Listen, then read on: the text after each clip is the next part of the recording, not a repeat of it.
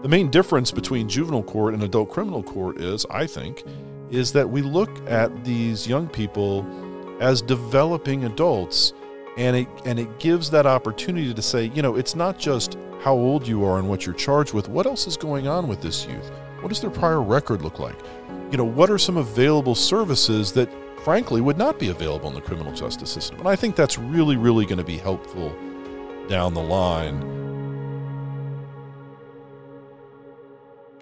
All rise. All rise. The Honorable Chief Justice and Associate Justices of the Supreme Court of Appeals of the state of North Carolina. Yes, oh yes, oh yes. The Supreme Court of North Carolina All of our citizens across the state depend upon us to uphold and protect both the spirit and the letter of the law, and to always apply the law fairly and impartially to every litigant who comes before this court. God save the state and this honorable court.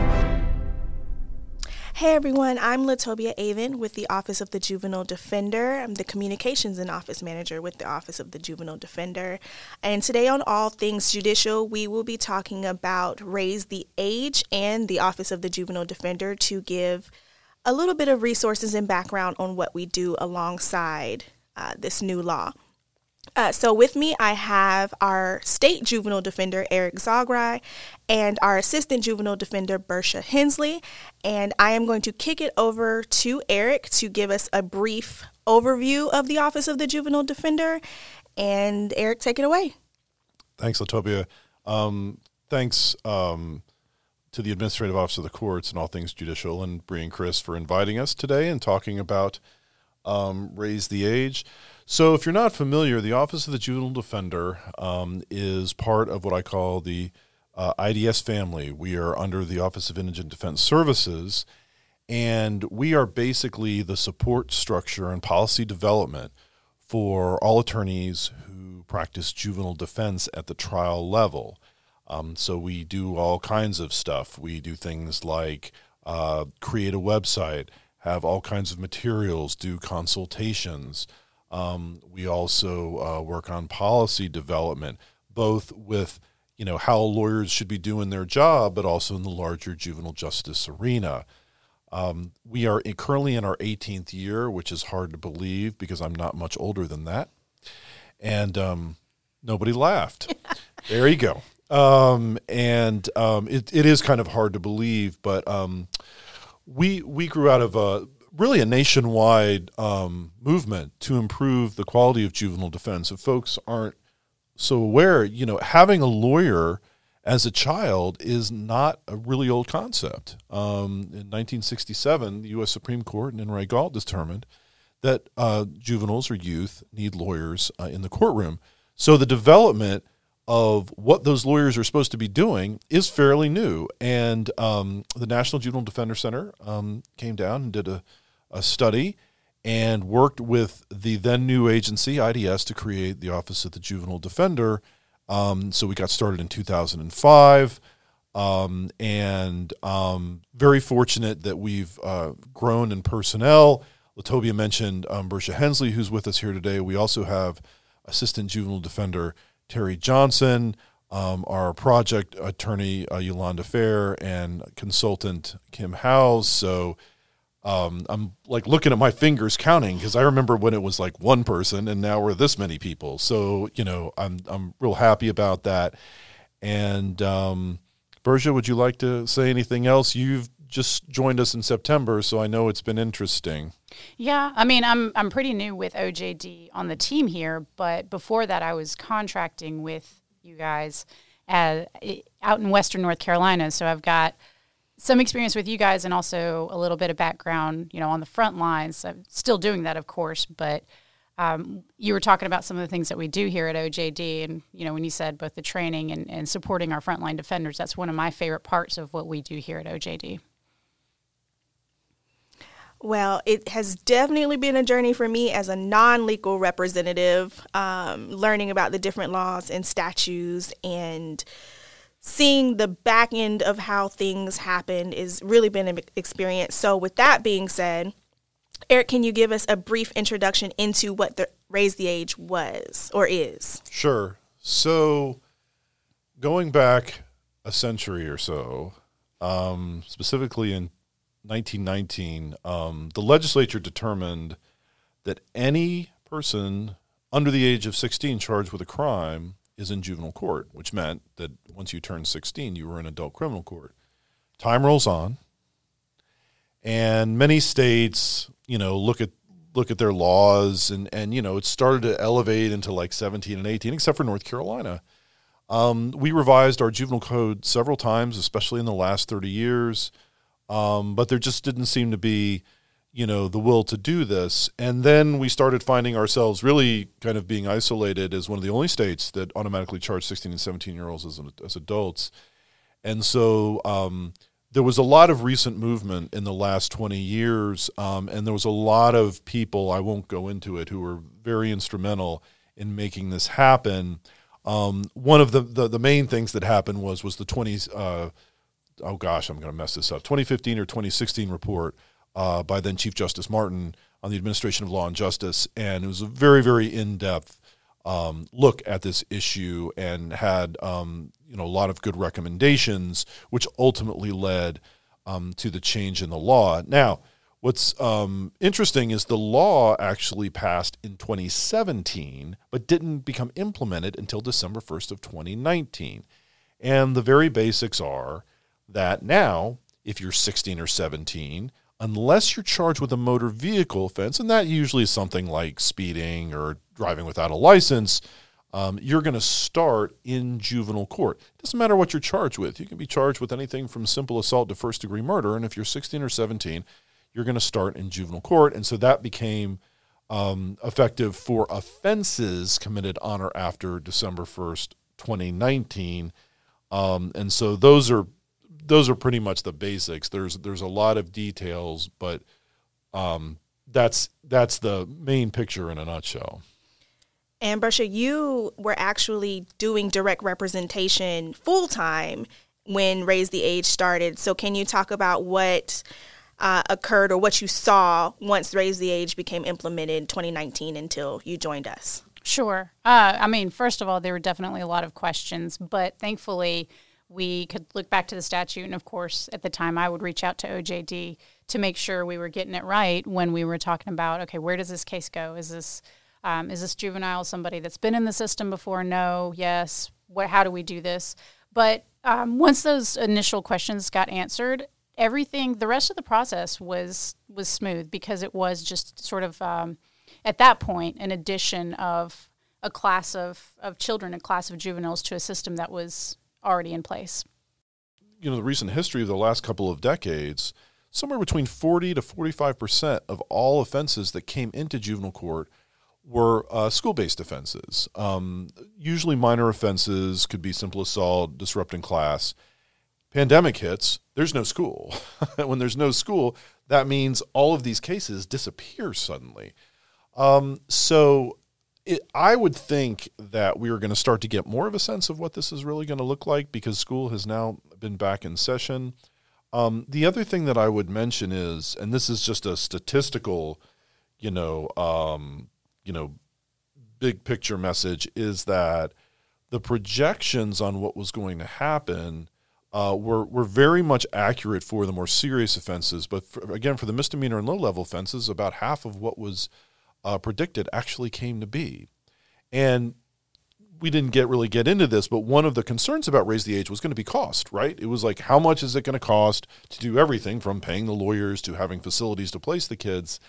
And come to find out that, for whatever reason, and we're not really sure why, half of those low-level offenses never showed up in court, some of which is pandemic related. But interestingly enough, in other states that had recently changed their laws, very similar things happened. So go figure.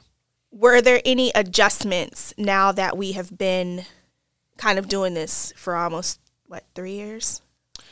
Yeah, one thing that was a little confusing was, there was a 2-year gap when the law was first passed and enacted. And so there were a few changes before the law was enacted and then soon thereafter that I thought were really critical.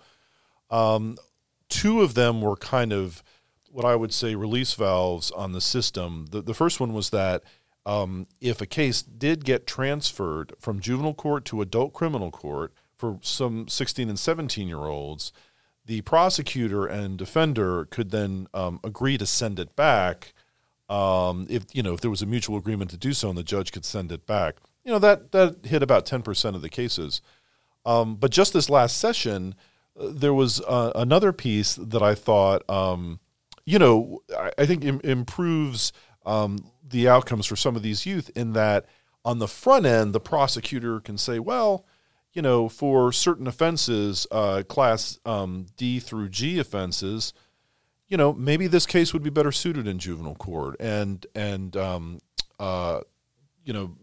not move, but agree not to transfer the case and have it remain. And I think that's a good tool, because the main difference between juvenile court and adult criminal court is that we look at these young people as developing adults, and it gives that opportunity to say, it's not just how old you are and what you're charged with. What else is going on with this youth? What does their prior record look like?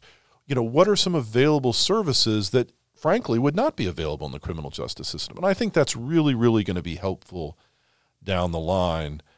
So one of the things that you mentioned is sort of like this awareness of the fact that the psychology and the development of this population is different. One of the things that I'm seeing in the courtroom, particularly with these 16 and 17-year-olds that we've now included, is almost sort of a subclass, a genre of juveniles that are often referred to as youthful offenders. That's not a statutory or legislative term or anything like that. It's kind of become a term of art that I've seen around or heard around. And it's this recognition that they're not adults. They don't have the same needs or psychology or development as adults. But there's a recognition also that, for example, a 17-year-old and a 10-year-old are not going to, even if they're charged with the same thing, they're not in the same boat. The age difference, between a 10 and 17-year-old is astronomical in comparison to like a 40 and a 47-year-old. So I've definitely seen in the courts this recognition of sort of groups of ages, if you will, with, of course, the 16 and 17-year-olds charged with those higher felony offenses being the youthful offenders, and potentially looking to the future as we move forward. Is that it? Is 18? Is there a hard line there? Or, our science and psychology says, no, our brains are developing till 25 or more possibly. So what does that hold for the future of legislation? And, what can we do as OJD, as stakeholders in the juvenile justice system to account for that?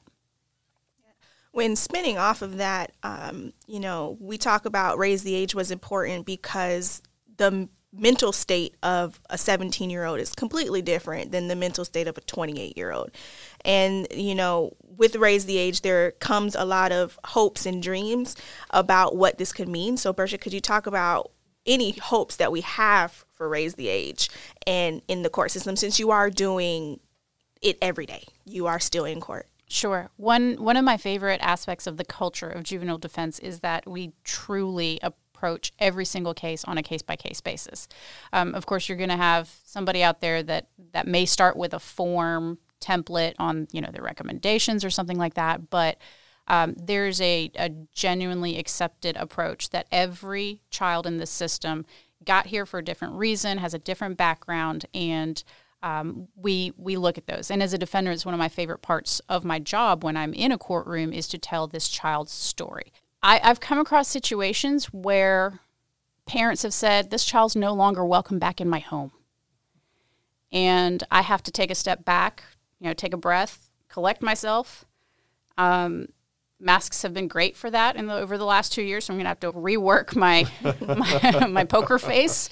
But, part of what I'm doing is I'm finding alternative solutions with help from other stakeholders, maybe other family members, but just really trying to help this child figure out what's next in life.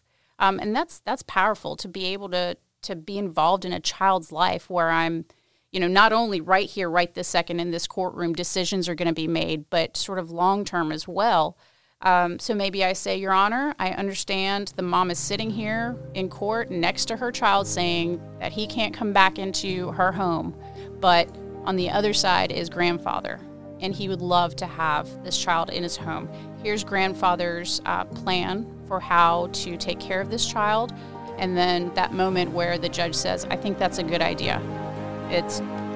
I'm goosebumps right now just thinking about it.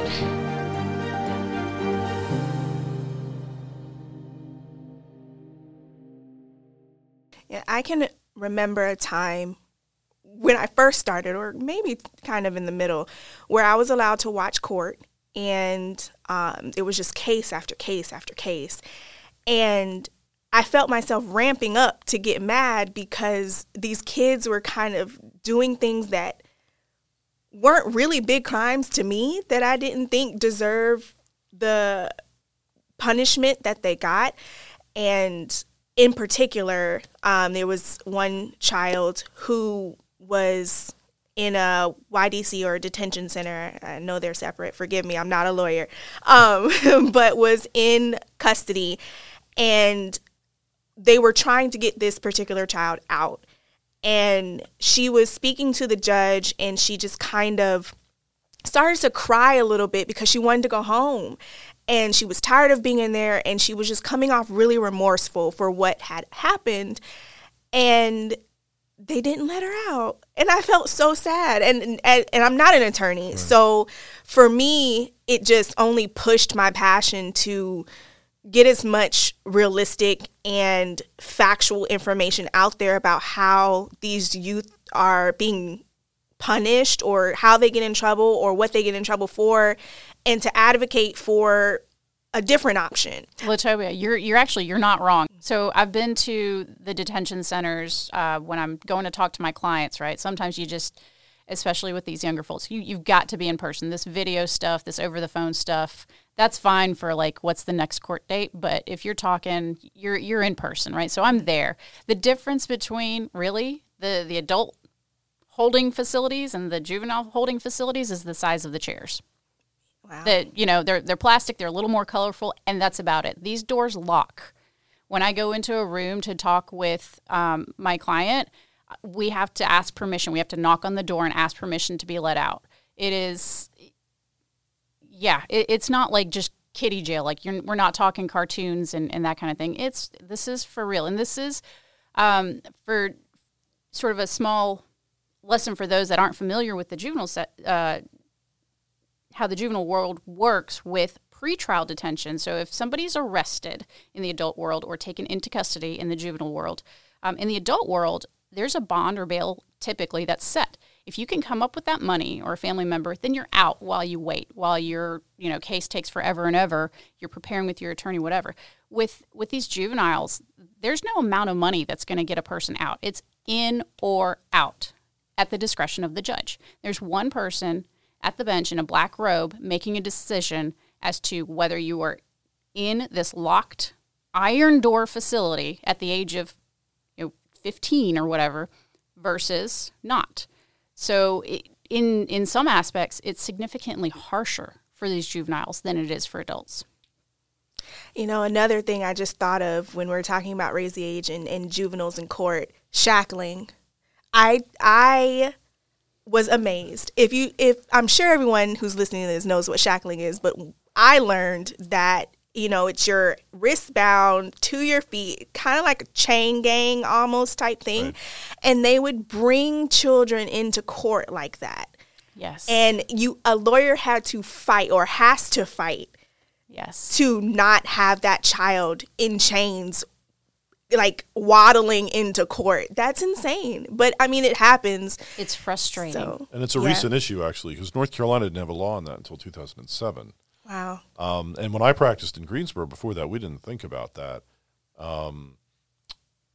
It was, you just sort of saw it happen, and it was like, it's just like raise the age. You just accepted it as what was going on. Mm-hmm. But I think part of the, ideology of being a defender is sort of pushing reform. whether it's in the courtroom or it's on the policy level. And that was one of the things, the salient things we could do. And we're still sort of seeing out in the field, different ways it's being implemented. But we try to work with defenders on, for example, if you're like one time I was observing court and I was sitting behind the juvenile and the juvenile's attorney, and the juvenile's attorney had an opportunity to argue whether or not the shackles should be removed. And the attorney said, I don't need to be heard on that. And as soon as the attorney said that, the juvenile turned their head and looked at the attorney like, what? You're not going to argue for me? And you can see in real time right then and there that the confidence building evaporating. Yeah, it definitely has changed my mindset of the law. Everyone, even when you get a juvenile public defender or someone on a list or someone who does juvenile work in their private practice, you hear of public defender and you think, oh, they're not going to do anything for me. They're not going to argue for me. They don't care. They've got 100 different clients that they're trying to get out of jail. And what I've seen working here is that every juvenile defender cares, like every single one. And the ones that are trying to get into it care more, in my opinion, because they haven't been battered down by, what they've seen over the years as far as juvenile court. So with that being said, is the law working as intended or as you would like to see it intended with all the obstacles we've had since 2019? Yeah, I mean, I think the system, the court system, juvenile justice has done as well as possibly can, under the circumstances, to try to provide, justice and services to these youth. Like Berja was saying, we've seen some cracks, but for the most part, I think everyone from, law enforcement, through the end of the case, everybody was well educated from whatever angle it was. That was the key, really. Was to make sure everybody kind of understood. Now, that didn't mean there's not some obstacles, but we haven't heard of any of the systems crashing. We do see some other challenges that are coming that I won't mention right now, but maybe on a future podcast that we can talk about, because there might be some things around the corner. But I think overall, it has worked as planned. It's just we didn't expect that the world would shut down. And Bersha, what do you think? Yeah, if we could have foreseen the world shutting down, then maybe some of those pieces might have been potentially approached a little differently. But I think, at least in terms of how the session laws and Senate bills, in their final form, how they got signed off and how it's working now, I think it's pretty closely related. I think there are, again, probably for another podcast episode, some good war stories about how maybe the original version of the bill looked and then how, the final signatures are. But at least in terms of what's out there now and how it's working, I think they're pretty closely matched up. Yeah. Any final thoughts, though, on just Raise the Age? Anything we should share about Raise the Age that people should know? Well, if you're interested, there are resources out there. You can always contact our office. I know the School of Government has resources on their website. The Division of Juvenile Justice has resources on theirs. But, anyone can always contact us, and we'll be glad to talk to them about what we know. We just try not to prognosticate or reveal any confidential information. And I'm going to do a shameless plug because I'm in charge of all of it. You can visit the Office of the Juvenile Defender at ncjuveniledefender.com. We are on Twitter at twitter.com/NCOJD. Same for Facebook, facebook.com/NCOJD. We are also on LinkedIn at NC Office of the Juvenile Defender. And we're on YouTube at North Carolina Office of the Juvenile Defender. So we are accessible on so many platforms, so many different ways. If you are a new attorney, we have orientation packages. We have quick guides that are full of information for you, strategy, tips, tricks, all types of things that you can use. If you are interested in doing juvenile work, you can also contact the office, and Eric, Bersha, Terry, Yolanda, everyone will give you some sort of lead to get that started. All right, well, All Things Judicial, thank you so much for having us. Thank you, Eric. Thank you, Bersha. It was great. You guys want to sign off and say anything? Thank you, Latobia, for hosting. Thanks, All Things Judicial, and we'll see you in a radio or some other digital device soon. You've been listening to All Things Judicial, a podcast from the North Carolina Judicial Branch. You can find out more about the Judicial Branch by visiting nccourts.gov. If you like our podcast, please share it with a friend and give it a 5-star rating and review. Your help is essential to sharing the important work of the Judicial Branch. I'm Chris Mears with the Judicial Branch Communications Office, and I'm reminding you to keep all things judicial. Thanks for listening.